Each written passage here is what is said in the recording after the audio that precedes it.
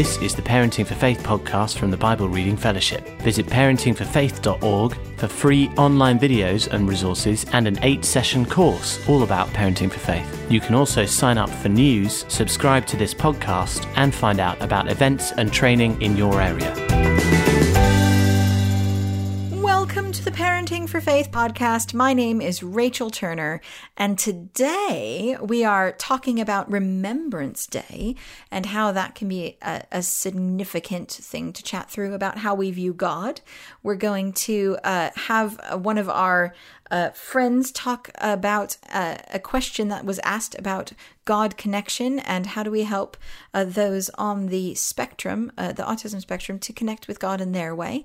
And we're going to be engaging with Victoria Beach about rituals and how that may be something that works for your family.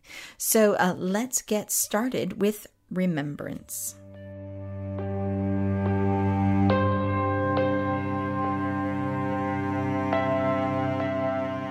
On November 11th at 11 o'clock, 100 years ago, it was the close of World War I. And every year since 1919, we remember the sacrifice on Remembrance Day. And over the years, those we honor have grown, and how we choose to honor them has shifted and changed. You know, we're beginning to see the poppies very soon. And on that day, at that time, we all stand in silence for a moment.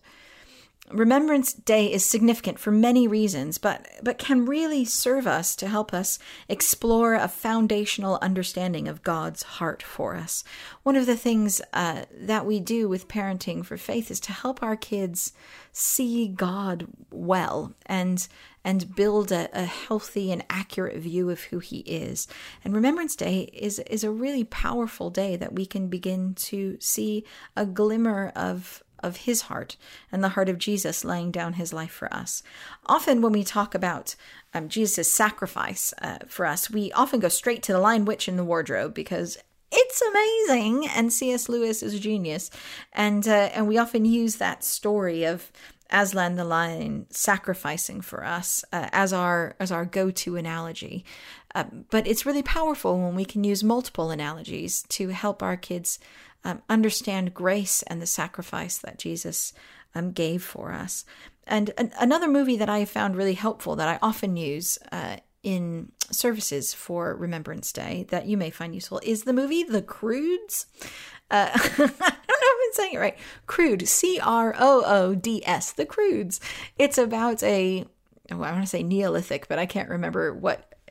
It's a caveman family, and they live in their cave and they keep safe in the cave, and then their cave collapses in an earthquake and it looks like the world is ending. And so they have to go on a journey outside their cave to safety. And at the end, spoiler, just, you know, if you've never seen The Croods and are like, oh, I so want to see it, I'm now going to tell the end, so brace yourself. And at the end, the family's in trouble. There's a massive earthquake. The ground has broken down, and there's a huge chasm between them and safety. And the dad, who's a big caveman, strong man, decides that he's going to throw his family members over the chasm to safety. But that obviously means he will not be able to go with them, and he will die in the chaos. And so it's very emotional. And so one by one, he picks up his family and has a sort of goodbye moment where they know he's sacrificing himself, and he knows he's sacrificing himself. And they have this love connection, and then he throws them over to safety. And one by one, he throws his whole family over, and then his family stand on the other side of the chasm and watch as the ground that he was standing on collapse in fire and smoke. And there's just a real moment of realization of the sacrifice that was just made for them. And they stand in silence on the cliff looking out at the devastation, and they just stand in silence. And then they pick up their family horn that they always blow to find each other, and they just blow it in grief and cry. And it's a really powerful moment that mirrors what we do on Remembrance Day. We stand in silence and then we blow a horn in remembrance and a sort of seeking connection with those that have deliberately sacrificed themselves for us. And I find it a really powerful analogy that also opens up a great conversation with our kids about the cost of sacrifice. There was a cost to men and women who left their families. Some of them left not knowing the sacrifice they would be going to. Some of them did go knowing that they may sacrifice their lives. There was a cost to Jesus, who deliberately chose to give his life for us. He knew it, and he chose it anyways. There was a cost that the soldiers paid that we may live free, and we remember it today. And there was a cost that Jesus paid for us that we might live free eternally, and that we remember either by doing communion, we remember by being together as a community and talking about him and preaching about him and thanking him for our salvation. This Remembrance Day is a beautiful moment to ponder the sacrifices in the heart of the God who came to find us, and the God who sent Jesus to pay a cost that we may live free. And we can stand in silence in deep remembrance for those who went to war to protect us, but also seeing the little glimmer of the sacrificial heart of God, who also weighed the cost and paid it for us. So as you do Remembrance Day and the poppies and honoring those who have gone before us, watch a movie, watch The Croods, watch Lion the Witch in the Wardrobe, whisper about the cost of Jesus, and really explore the heart of a God who came to find us and cost. It's a great and interesting opportunity to talk about God and to really build in them an understanding of a loving God who paid it all for us.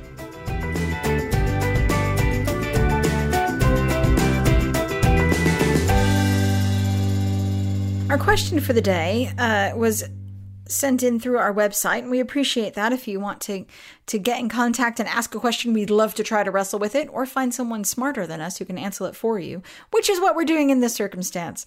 The question came in: could you share some wisdom on the different faith experiences for kids on the spectrum? Do you have any strategies you have to explain God and faith for kids on the spectrum? There are resources out there for kids of all different personalities, shapes, and additional needs, because God's heart is to meet with every child, and he created them, and he knows the thoughts in their head and the feelings of their heart. And so we deeply believe that every child, no matter what their needs and personality, can and do connect with God in powerful ways. And there are people who specifically look at how to encourage parents in this and focus on the spirituality of those with additional needs. And I love that. So we are going to send this question out to one of those people. This is Mark Arnold. He is a parent, and he's the Additional Needs Ministry Director for Urban Saints, and he's a blogger of a very popular blog called The Additional Needs Blog Father. Definitely link into that. He's the co-founder of the Additional Needs Alliance. He is wise and smart, and we put this question to him. It's a really good question, and I think we could maybe look at 3 different areas that might help us to form an answer.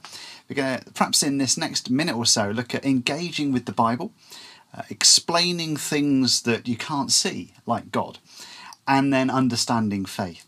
Engaging with the Bible, particularly for children with a range of different additional needs and disabilities, including autism, can be hard.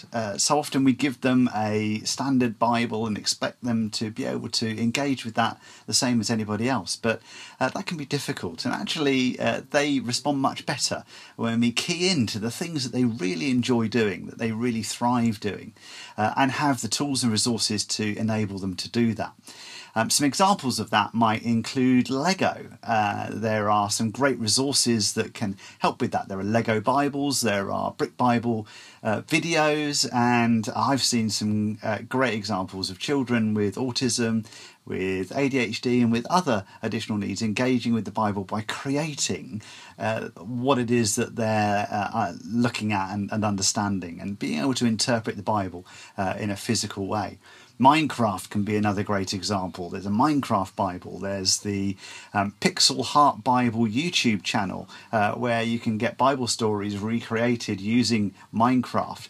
And I've seen kids using Minecraft on a tablet, on an iPad, to create Jericho, for example, creating Jericho, marching their figures around it and then knocking it all down again. So there are lots of creative ways. It could be jigsaws, it could be all sorts of things that physically engage children with a range of different additional needs with the Bible stories. So understand what they love doing and draw that into what you're trying to share with them. And there's explaining things you can't see, like God or the Holy Spirit. How do children who can be quite literal connect with those concepts in a way that they can understand? Well, again, it's by linking them into things that they have already experienced and have some knowledge of. For example, the wind. We can't see the wind, but we can feel the effect that it has. We can see the effect it has on other people. We can see the effect it has on the trees as the branches are swayed from side to side. And maybe a good way of helping children to understand concepts like God and the Holy Spirit is to bring in some people that have got some great stories about how God has really impacted them and affected them and influence them, and get them to share those stories with the young people, but remind the young people that there are things that we understand and experience all the time that we can't see, but we know they're there because we see the effect that they have on us and on other people. And God's a bit like that. We can see the effect he has on other people and maybe on us too, and through that we can learn to understand him a bit better. And then there's understanding faith. How can we understand what having a faith, a belief, can be like? Again, if things can be quite literal for us, well, there are things that we already have faith in and believe. We believe that our parents or carers love us and care for us and are wanting the very best for us. And we know that because we experience that in the way that they interact with us and the way in which they show that love and that care for us. And God does that too, and we can feel that love and that warmth when we are thinking of him, when we are worshipping him, when we're reading about him in our Bibles and looking at ways to creatively bring that alive. Young people with autism or other additional needs might really like technology. And the thing about technology, for most of us anyway, is that it can be really consistent and reliable. It works the same way every time. And again, getting the young people to think about that and then translate those feelings into understandings about how God can be consistent and reliable and always there for us, in the same way as the technology that we trust and rely on can be too. We have faith in those things, and we can translate those feelings of faith and belief in objects and in people into our understanding of faith in God and all that he can do for us. So hopefully that's been helpful in giving you just a few ideas of ways in which we can help share faith and the Bible and all that God has for us with children with a range of different additional needs and disabilities.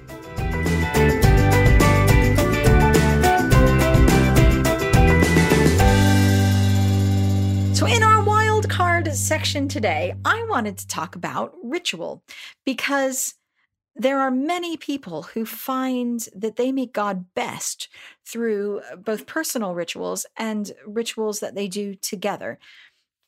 Faith is different for everyone, and how you connect to God will be different depending on your personality, your background, your church context, and it is really important that we allow ourselves to go on the journey and find what works best for us, because we're all seeking God and we want our kids to find God in the way that works best for them. And ritual may be a part of that for you.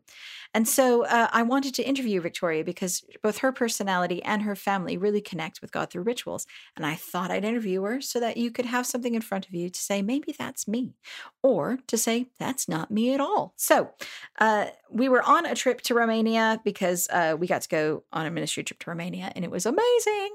And we were in the airport, and we started talking, and I thought, no, I really must record this. And so here's an excerpt of what we talked about together.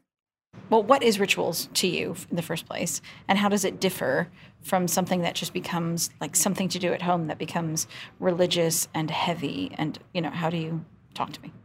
That's a really good question. So for me, a ritual is a repeated way of us connecting with God. So sometimes those rituals are basically nicked from old things that people used to do, so like lighting a candle, and so it's something that maybe that we do at church, and we do like a version of it at home. Our Shabbat thing is a Jewish tradition that we do, and we do it every Friday.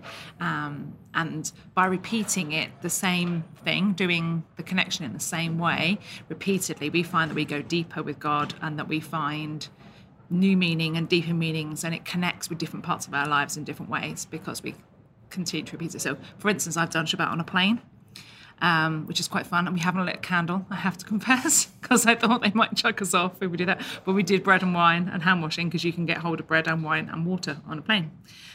So doing it in lots of different places brings us fresh ways of connecting. However, for me, I think the way that we don't let it get dead and stale is just by not having to do it. So we do it pretty much every Friday, but if it really doesn't work, we just don't do it. And we don't feel any guilt about not doing it, because we're not doing it because we've been told to do it. We're doing it to connect with God. How did you decide that you needed a ritual in your family rather than just let's have Friday dinner or let's just pray before a meal? What in your head switched it into wanting a habitual ritual rather than just a family tradition? I think both my husband and I have always liked physical things as symbols of what's going on spiritually. So I have bangles that my husband gave me when my children were born with Psalm 127 on them, which is about children being a blessing from the Lord, as a symbol of their birth, and as I put it on, I use them as a reminder to pray for my children and thank God for my children each morning. And he's a real gift person, so his love language is gifts. So I'm coming back now from Romania and Hungary with specific things that are like a tangible sign of my love for him, and he and I connect with those things. So yes, I think we like having a symbol of things, and I love it when I go to a church that uses symbols. I went to a friend's Catholic baptism recently, and I loved that the whole hour service was all about the different symbols that they use, the water and the light and the oil and those sorts of things. It just really helps me to connect. And it's funny because they're not just visual and they're not just auditory and they're not just kinesthetic. They're a bit of everything. And so that really works for us. I love that you picked the ritual because of how you and your husband function, not because of what your kids needed, that it was an expression of you as a family. Well, we didn't have kids at the time. Yeah. So, it's really cool. It was just for us. Yeah. Thank you. So there you go. Ritual may be one way that one of your family members or you as a family unit want to try to meet with God together. Whatever you choose to do, you know your family and God is faithful to lead you in it. So enjoy trying something new or enjoy going, nope, that's not me. It's totally up to you.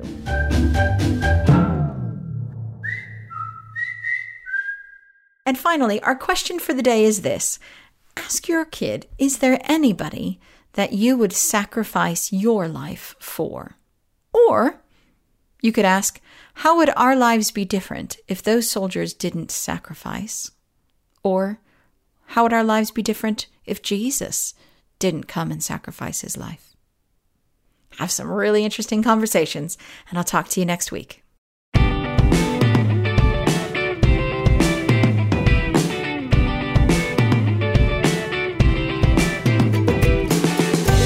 Thank you for downloading the Parenting for Faith podcast. A new episode will be released next week, and why not look at parentingforfaith.org to watch the free 8-session course, to get in touch, or to find out about training and events near you.